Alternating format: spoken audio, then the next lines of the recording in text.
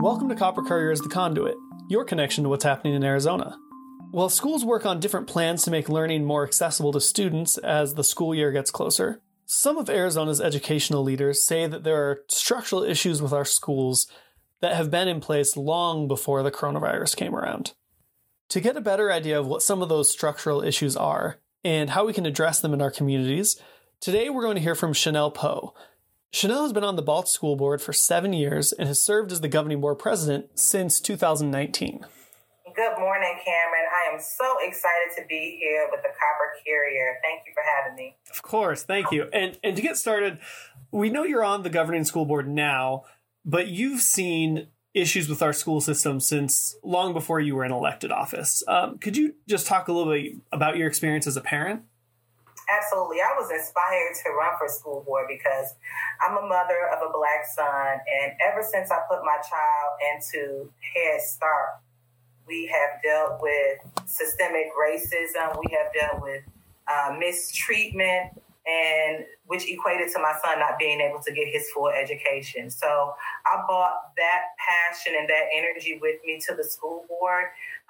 For me, it was really about being a voice for the overarching community to make sure that there was accountability and that there were individuals who were elected to oversee and ensure that there was an equitable playing field when it comes to public education. And are there issues that you saw as your child was growing up that you still see in our school systems? Absolutely. You know what? The more I continue to learn, because there's so many layers of school board and understanding the school system, and then actually understanding and learning what it is, your power and scope as a governing board member. Trends that I went through as a parent was my son being overly disciplined. I vividly remember a time where, he came to Arizona schools and he was in the fourth grade, and he was playing football, and he was growing up and wanted to express himself, and he liked to get designs in his haircut, and that was the thing. And, he got his team name in his haircut, and next thing you know, the principal was calling me, asking me to pick my son up. And I said, well, why am I picking my child up in the middle of school as a single working parent? It was because they equated his haircut and his sense of self-expression to gang activity in the fourth grade. Throughout the years, there has been issues of, racism, people, referring to my son as the N-word, teachers not really fully believing in him and really wanting to understand him and build a understanding relationship. I've seen a lot of implicit bias that he dealt with and that I see now within the structure. And again, I really equate that to oversight, to leadership in the district with the superintendent, combined with the governing board, making sure that the governing board who established the vision and mission of the school district is actually being carried out into the culture of the school system. So there are still very wide disparities. There are a host and countless research and reports and done by the National Women's Law Center, also by the American Civil Liberties Union, the ACLU. They even had a particular campaign called Demand to Learn, which was something that Balsz were one of the first school districts to adopt the Demand to Learn. But again, it goes to accountability. We would have not began these conversations in the district if I did not use my position as a governing board member to ask for demographic data and student discipline. And what have you seen have you gotten that data yet? I have received data, and again, it's the accountability measures. So when you are asking that your district, or you recommend or give your superintendent a directive, that your school district is going to undergo different trainings. One training I was able to implement was adverse childhood experiences. Essentially, this is well known as ACEs, and it's childhood trauma.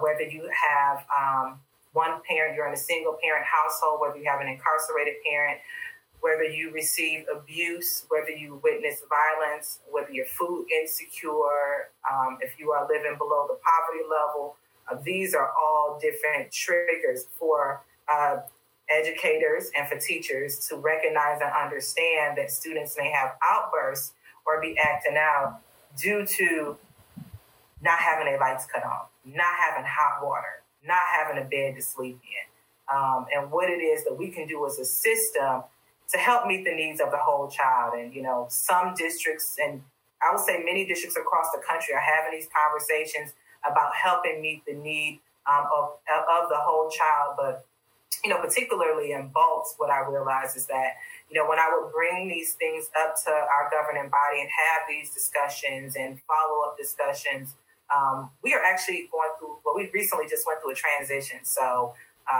we had a 12-year superintendent who was the outgoing superintendent, and we recently hired our new superintendent, which is effective, as of now.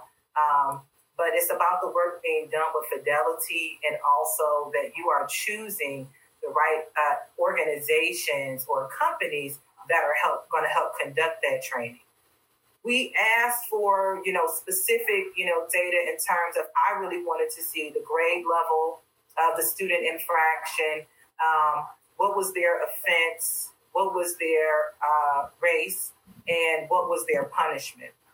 And even though we have implemented different measures such as restorative justice, which wasn't done as broadly as we would like to see, so we are, as a body, going to revisit that to, again, help mitigate those student discipline infractions. And for people who may not have heard the term, could you just explain what restorative justice is?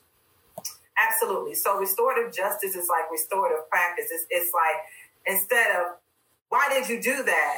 It's, what made you do that? So it's taking an approach, when I originally went to school, was getting to the root cause of why there was an outburst or why the child acted out, or what resources is they need. Because if they, inflicted harm, we got to understand why. How can we get to the root cause to help support that student? So it mitigates punitive discipline measures.